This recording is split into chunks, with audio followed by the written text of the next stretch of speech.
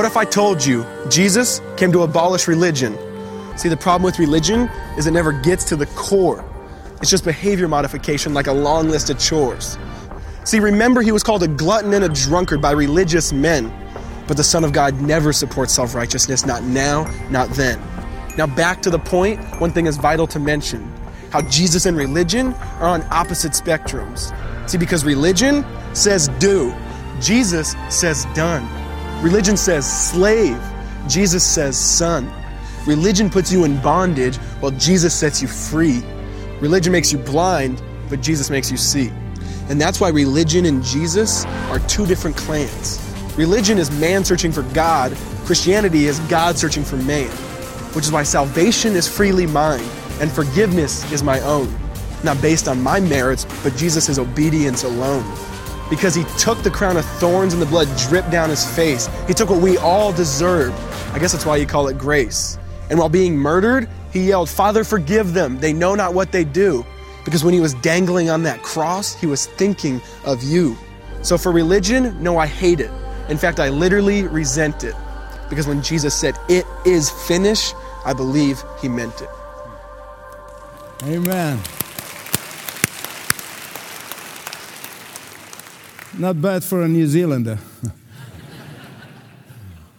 So next time somebody asks you, like one of my neighbors did a few months ago, "What is your religion?" you say, "I have no religion."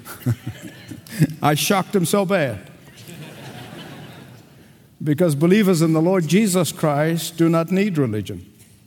For God reaches out to us. He came from heaven, while all the religions trying to reach out for a God. He came and he lived, he died and rose again. I know the outside world often talks about people who found religion. You know what I'm talking about? I hear people, he found religion. This is different from a repentant sinner who talks about being saved through the sacrifice of Jesus Christ on the cross of Calvary. I read not long ago about a man who, quote unquote, found religion. He had a checkered past. And so one of his old friends, one of his cronies, had great doubts about this man's genuine conversion when he said he found religion. And so he called him to verify the information. He said, "I want to see if my friend really got religion or got saved." So he asked him, he said, "Joe, they tell me you got religion." And he said, "I sure have." The friend then asked him, he said, "Then it must mean that you're going to be going to church every Sunday." He said, "Yep, the last 5 Sundays, never missed one." He said, "That means you're going to not smoke and not drink and not gamble." Now, those are the tech points, you know what I'm talking about, for religion. And the man said, "Yep, I have not smoked, I've not drank, and I've not gambled in the last 5 weeks." So the guy wanted to be absolutely sure. And he happened to owe a lot of money to this fellow. So he said to him, he said, "Well, I suppose now that you found religion, you're going to pay back all of your debts to me." Upon which Joe exploded. I mean, he yelled at him. He said, "Wait a minute now. This is not religion. This is business." You see, Joe may have got religion, but he have not been transformed by the power of the Holy Spirit in every area of his life. When Zacchaeus came to Christ, he immediately said, "I will pay back and I will give away." Romans chapter 8 tells us that a repentant sinner is one who is empowered by the Holy Spirit, not only to repent of their sin, but to live a new life in Christ in every way. Those of you who were here in the last message, Romans 7, and if you're visiting, like I tell you before, you're like coming into the movie halfway, and you're missing a major part of it. So go back and download and binge watch the previous messages. We saw in the last message of Romans chapter 5 that human performance is impossible. Then we saw the 4 pillars or foundation stones that will set you free from that performance of religion. And here in chapter 8, Paul is telling us that apart from the power of the Holy Spirit of God, we can never live an obedient life. Can I get a witness? The scripture is very clear. Listen to me. Surrender to the control of the Holy Spirit gives you freedom from the control of sin. Surrender to the power of the Holy Spirit will keep you from the pitfalls of the old nature. Surrender to the Holy Spirit and surrendering of your will to His will help you overcome the enemy's traps every time. Look at verse 1. Therefore, remember what the word therefore means? Okay, therefore, there is now no condemnation for those who are in Christ Jesus. Now that verse always gives me chills. Always gives me chills every time I read it. You see, the believer is no longer under condemnation. A believer is no longer under divine condemnation. But listen carefully, please, because here is where some believers get confused. Confusion number one. They confuse divine judgment, which we escape from forever and for eternity, with divine discipline. Hebrews 12:6 says that the indication that God loves you is that He disciplines you. Confusion number two is a confusion between deliverance from divine judgment with divine accountability, in which we will be accountable for all the stewardship. Beloved, hear me right. Believers never will go to hell. Did you get that? Say amen.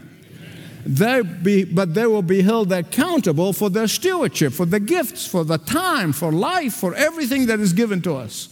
And that is why the believer should seek to obey God with all of his heart. Having said that, I understand that every one of us might fumble and stumble along the way.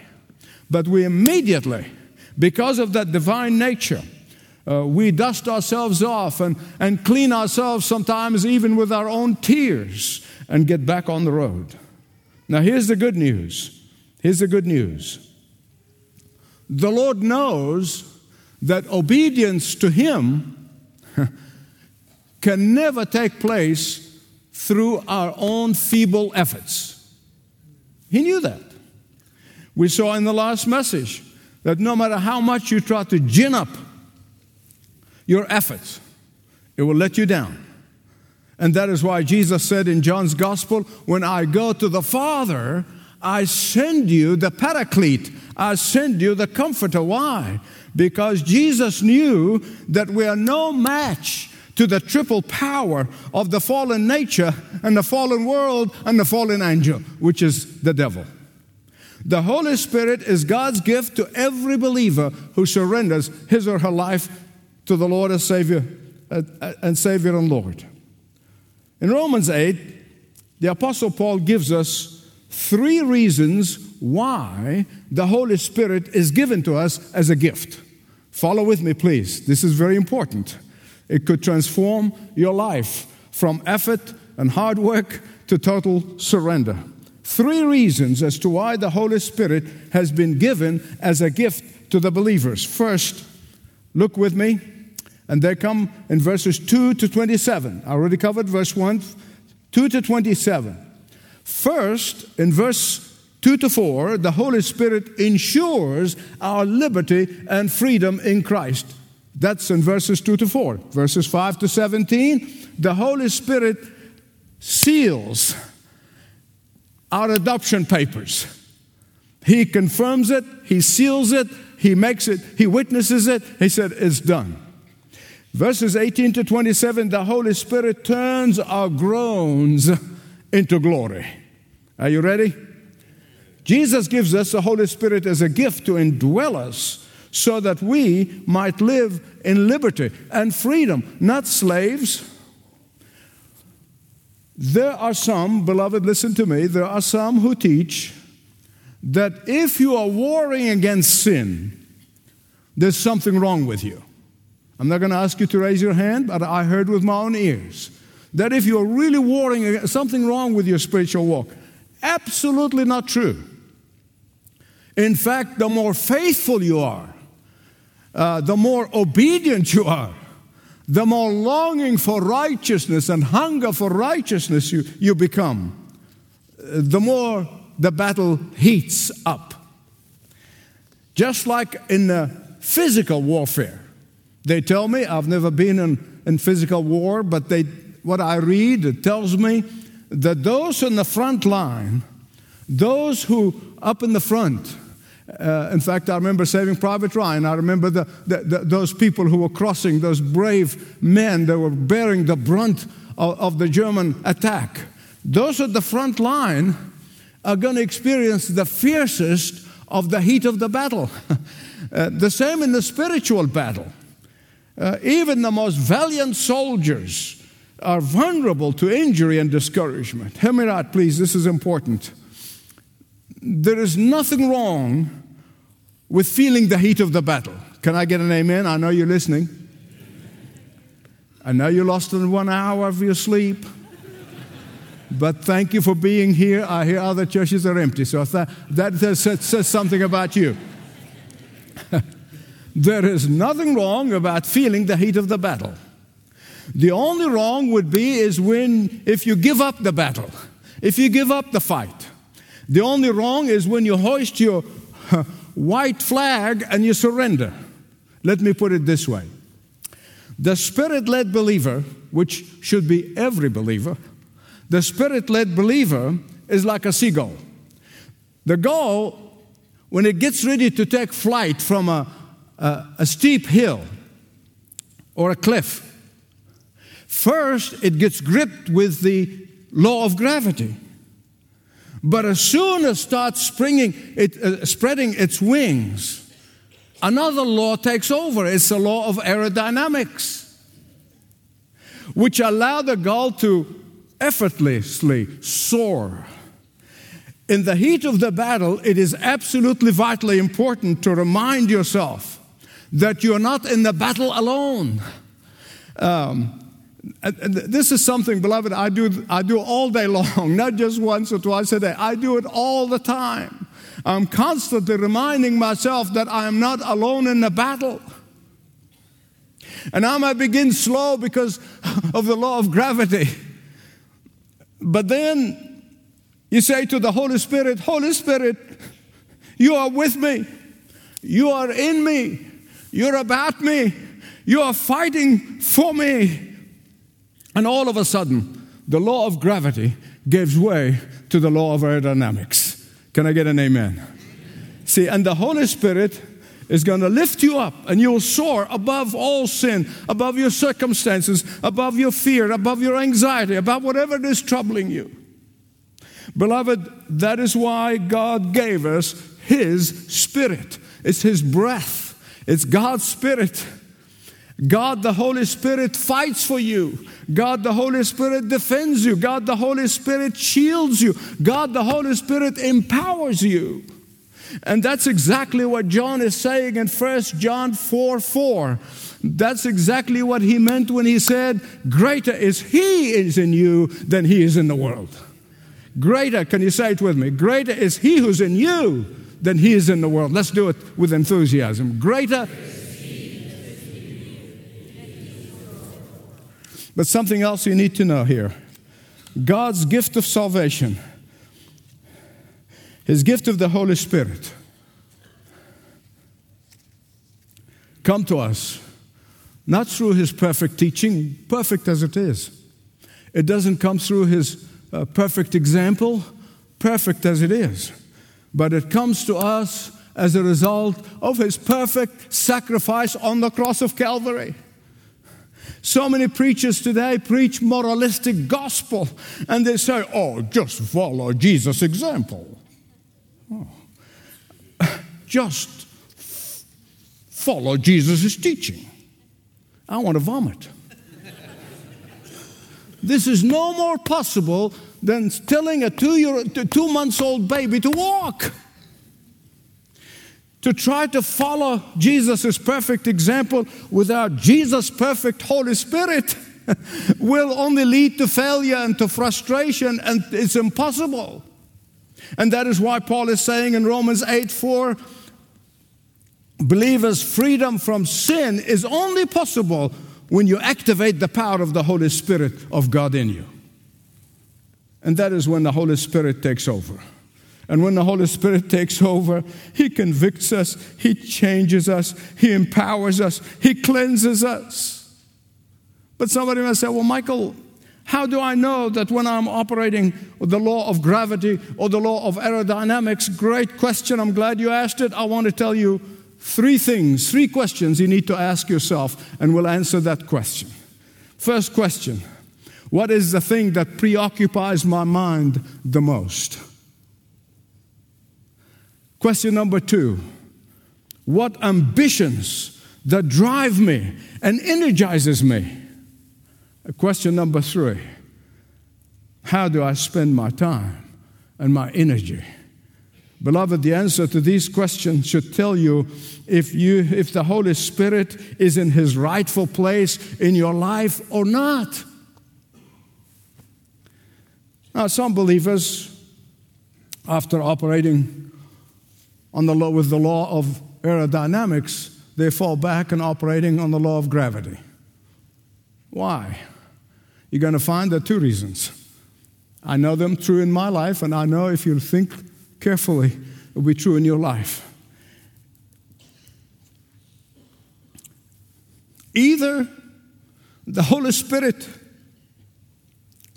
is being grieved inside of you by continuously living without regard to Him in sin, or by quenching Him by ignoring His teaching in His book, the Bible. Here's what I know about the Holy Spirit. He is very refined gentleman. Listen carefully. He's a very refined gentleman. He grieves easily and he's quenched easily. Not only that, but he has to be invited. He has to be welcomed on a regular basis, not just to say, I did it and that's fine. No. And that is why His presence in your life will make the world of difference between living in victory and living in defeat. And so the first reason the Lord gives us the Holy Spirit, His Spirit, to dwell in us is to ensure our liberty, to ensure our victory over sin, over fear, over temptations, over circumstances. Secondly, the Spirit of God is given to us as a guarantee. He guarantees our adoption papers. He witnesses our adoption papers. He seals our adoption papers. That's what Paul is saying here. Look at Romans 8 again. Beloved, this is one of the greatest privileges for believers. It really is. Just focus on it with me, okay? In the first 7 chapters of Romans, the Holy Spirit is mentioned once. You know, in chapter 8, there's nearly 20 times the Holy Spirit is mentioned. Through the power of the Holy Spirit, the physical world was created. Through the power of the Holy Spirit, the physical world is being sustained. Through the power of the Holy Spirit, every believer reborn of Christ is created. You've been recreated when you came to Christ by the power of the Holy Spirit. And by the power of the Holy Spirit, He sustains you to be able to live in obedience. Don't ever forget, the Holy Spirit is a person. He's a member of the Godhead. He's equal to the Father and the Son. I cannot understand the stupidity that goes on in some churches where they totally ignore the Holy Spirit. He's the breath of God. He's the breath of Jesus. Now, I know there's some confused people, and I met some of them, and some of them in ministry, who refer to the Holy Spirit as it. And one person I debated, I opened the Greek text and I showed him it's in the masculine pronoun. But there is just an influence, impersonal power that emanates from God. This is rampant in some churches. Beloved, this is a heresy. He is equal member of the Holy Trinity of God. Look at verses 15 to 11 of Romans 8. Every genuine believer is indwelt of the Holy Spirit. But you have to constantly welcome Him. He's indwelt you, but He has to be welcomed. Why? Why every believer is indwelt of the Holy Spirit? Because you cannot be adopted by God's family without taking the power of your adopted father.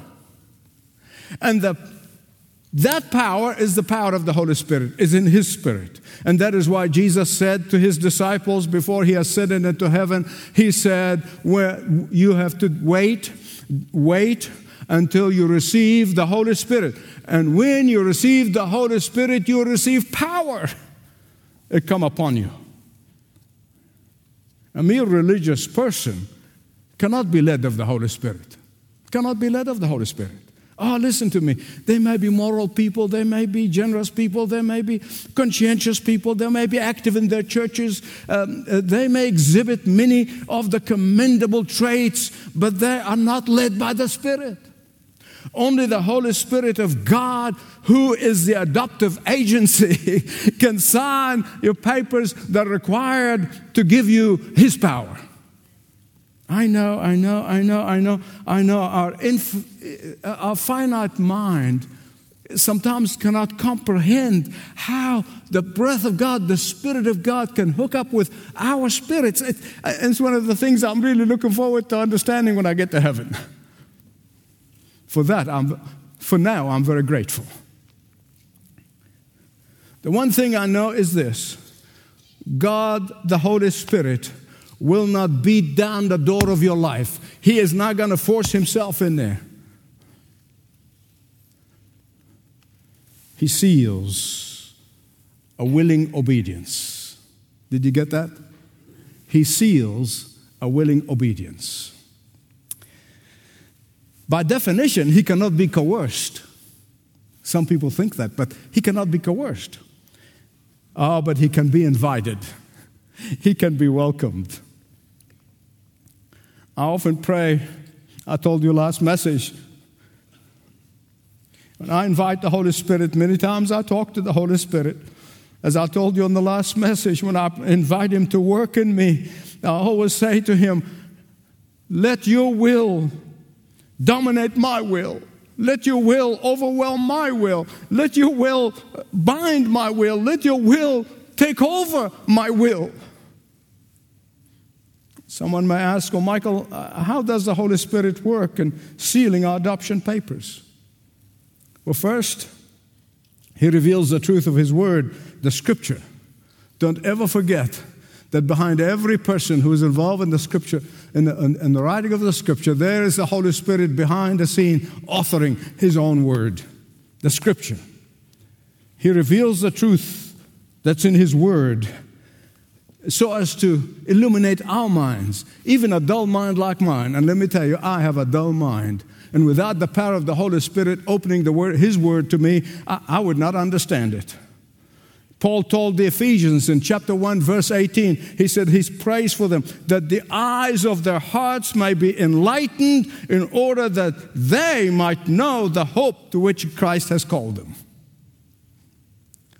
But also the Holy Spirit leads us by helping us being obedient to the Word of God. I try to obey without the power of the Holy Spirit. I've failed every time. Beloved, it is one thing to read the Word of God. It is one thing to understand the Word, so even memorize the Word of God. But it's a whole other ball game to obey the Word of God. I can show you from Scripture that the Lord is more pleased with obedience than sacrifice. Even in the Old Testament. You remember when King Saul, screwed up badly, and he cheated and lied and took the stuff that he's not supposed to take. And then when Samuel confronts him, he said, well, I'm just offering sacrifice. I stole the stuff so I can offer a sacrifice. He said to him, remember, God is more pleased with obedience than sacrifice. There is a sacrifice that comes from obedience, but not a sacrifice as an excuse instead of obedience. Are you with me? There are times when I'm being led by the Spirit. I have prayed. I've sought the guidance of the Holy Spirit with all my heart, with all ounce of sincerity. I sought Him with all my heart, sometimes with fasting and in prayer. And then I can't see and I can't hear anything. But then as I look back, I see the fruit of His leading. I couldn't see it at the time, because when you pray that prayer, overwhelmingly, He will work, even if you can't see Him at the time. In the deserts of Arabia, there was a man who served as a guide. This is many years ago. I think it was in the days of Lawrence of Arabia. It was said of this man, he has never lost his way, not even once. He carried with him a homing pigeon, or a dove, and had a fine cord attached to one of its legs. And whenever he's in doubt about the path that he should take, he would throw the dove up in the air, and the bird starts flying in the direction of home. Then the bird would lead him wherever he needs to go. This man became known actually as the dove man. Beloved, it's not a surprise that the Holy Spirit symbol is a dove. He is our homing dove. He's our homing dove. Whenever you lose your way, the Holy Spirit gently tugs on you and brings you back. Then also the Holy Spirit seals and confirms our adoption papers is by freeing us from the spirit of slavery. Look at verse 15. For you did not receive the spirit that makes you a slave again to fear, but you received the spirit of sonship, and I would not do damage to the word of God by saying daughtership. Sonship.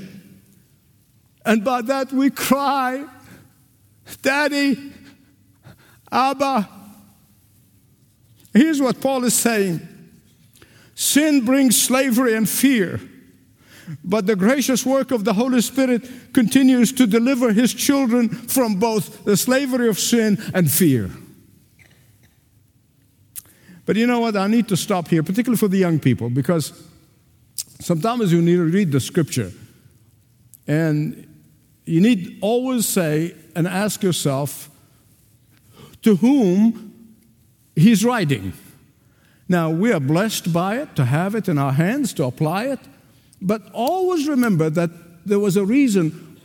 And every time whether Peter or Paul or James or Jude, they always writing to certain people. And many of them would take something that is cultural, that is known in the culture of the day, and then they use it as an example in order to help them understand it in their own Christian life. Don't ever forget that. It's very important. And it's actually not more, it's not more important than it is here. It is absolutely significant to understand the adoption system in the Roman Empire. He's writing to the Romans. They're living in Roman society, living by Roman law. And you need to understand what Romans people did when it came to adoption. Now, in Roman culture, the father of the household was an absolute dictator of the house. I mean, he was in total authority. An adopted child in Rome had more prestige and more privilege than the natural son. It wasn't the same in the Jewish culture, but it was in the Roman culture. So you got to understand this. Please stay with me, okay? Have I lost any of you? Have I lost any of you? Or come back. I know some of you dozing off. I'm sorry. Get up. Wake up. I think I told you the story before. When John Wesley was preaching and somebody dozed off in the front pew, and then all of a sudden he said, "Fire, fire!" And the man woke up. He said, "Where?" He said, "In hell." I won't finish that sentence. Those old boys could say things we can't say these days. You see, Paul writing to these people who lived in the Roman culture, and they understood that the adopted son has more prestige and more honor than the natural son. You say, how come? Well, if a father becomes disappointed with his natural son, whatever the reason is, if he becomes disappointed, he will go out and search diligently for a boy to adopt. The adopted son would have to have the characteristics that were lacking in his natural son. If upon the father's death the adopted boy had proved himself worthy, then he would inherit the father's title and becomes a progenitor of the family name. But wait, there's more. There's more. All of the debts, all of the financial obligations of the adopted son are paid for. They disappeared. They're completely eradicated, as if they never existed. That's what justification, we're justified. That's what happens. God says all of your sins, all of your offenses, as if never existed. But for the transaction to be binding in the courts, seven reputable witnesses have to sign off on this adoption paper. Have I lost you? Why? So the adoptive son could never be challenged in the courts after his father's death. Beloved, the Holy Spirit acts on behalf of the triune God as all of those seven was said. I flunked math. All the seven witnesses. And Paul takes this familiar practice in Rome and he says to the believer, it is because of the immeasurable graciousness of God through Jesus, our Heavenly Father adopted us, and He has given us the privilege of crying, Daddy, Abba. And the Holy Spirit witnesses the whole procedure. You might say, how do I know that the Holy Spirit dwells in me? Another good question. The evidence is in you having an intense desire, whether it be privately or publicly. That's between you and God, to be able to cry out, Abba. Abba is a word that is filled with intimacy and tenderness and dependence, is devoid completely of fear or anxiety. But there's more. There is more. When God adopted us, the Holy Spirit sealed us. He set us free from all debt. He took away the fear of sin. He took away the fear of death. And He gave us His Holy Spirit, who continuously bear witness that our adoption papers have been signed, sealed, and delivered. Now, amen belongs here.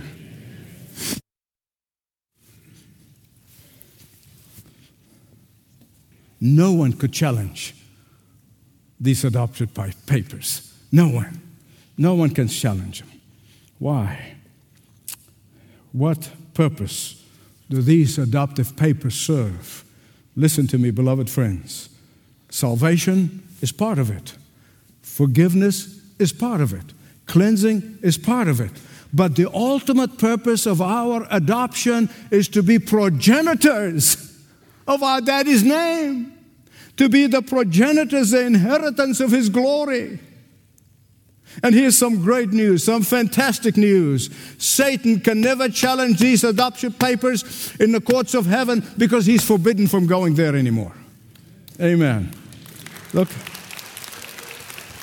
at verse 17.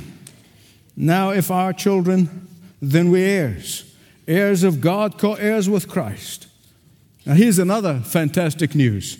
You know, in our culture, in most cultures, when parents die, the kids divide the estate between them, right? They get a piece of it. Unless some of the foolhardies are trying to get the Sharia into America, and then the daughter would inherit half of the son. Read my book, The Hidden Enemy. You'll be blessed. Your eyes will open. See, each child gets a fraction of the whole amount. But our inheritance with Jesus does not work this way. Each one of the children of God are going to inherit the whole lot. Everything that Jesus received by divine rights, we're going to receive by divine grace. And hey, you know this guy who owns Amazon? He's supposed to be the richest man in the world now. You know what I'm talking about? Can't remember his name, some funny name. But what he has is not even pocket change of what we will inherit.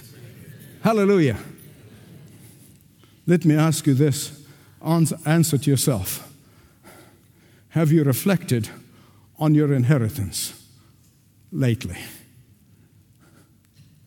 Have you reflected on the glory that we will receive lately? I know there's some people waiting for some rich uncle to die so he can inherit a few dollars. No, for me to die is gain. That's the best inheritance of all. The Spirit of God assures us of our liberty and victory. Spirit of God guarantees and seals our adoption papers. Thirdly and finally, the Spirit of God turns our groaning into glory.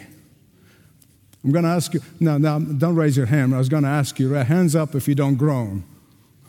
If you've never groaned, or you don't groan, raise your hand. No, don't do it. Because you wouldn't be telling the truth. Look at verse 18.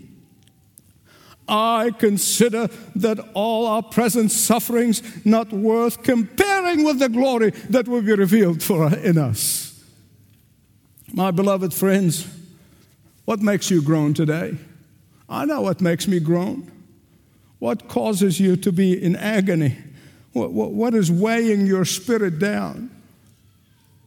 God's Spirit is telling you today, listen to me, God is saying to you today, He can turn your groaning into glory. You have God's word on it. All of your pain and hurt and disappointment, shattered dreams, all of your dashed hopes and abuses and alienation, all of your rejections and affliction, all of them like a puff of dust in comparison to the glory that's going to be revealed in us. And Paul said, not only the believers groaning, but also because of the weight of sin, but also the whole universe, the whole earth is groaning because of the curse of sin, the consequences of sin, all the earthquakes and all the hurricanes, all the fires, all the storms, all the signs that the creation is groaning, is in travail. Since the fall of Adam, the earth has been convulsing and groaning under the curse of sin. But the good news is in Matthew 24:8, Jesus said, when you see these earthquakes, when you see these natural phenomena that are taking place in very short intervals, you know it's like a woman in childbirth. You know that the baby is getting ready to be born. The New Jerusalem is on its way. Amen. Amen. They used to be once a year. Now they have every week.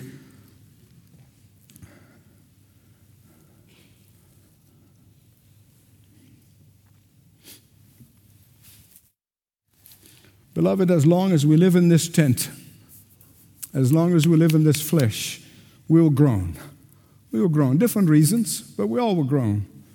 We groan from cancer, we groan heart attacks, we groan from kidney failures, we groan from bodily pains. We groan because we are strangers and sojourners in this earth, and our daddy, who's in heaven, is waiting for us to be with him one day. Because our adopted daddy is in heaven, we are anxious to be with him, and that is why we groan, longing for eternity. We groan because of what sin has done to the human body in terms of sickness and disease and disappointments and grief. We groan because of what sin is doing to others in public life, in social life, in political life, in dividing homes.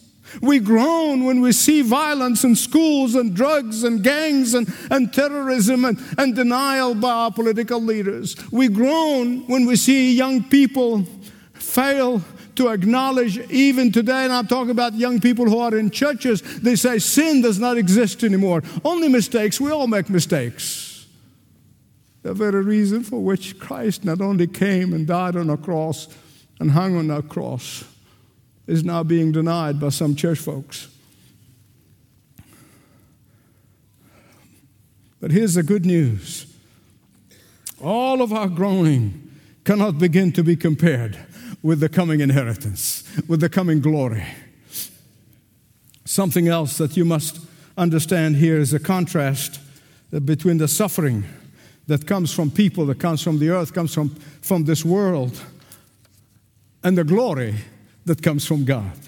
Our suffering comes from earth, but our glory comes from heaven.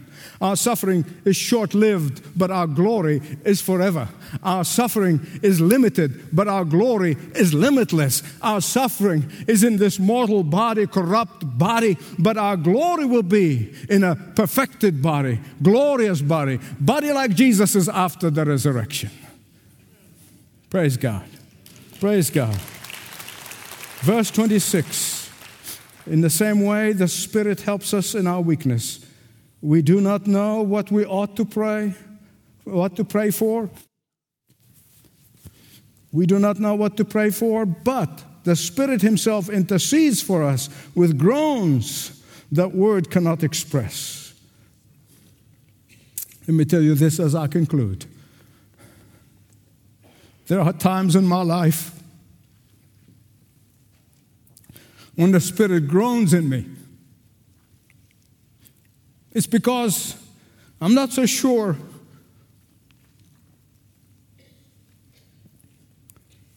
whether I should pray for deliverance or strength to endure.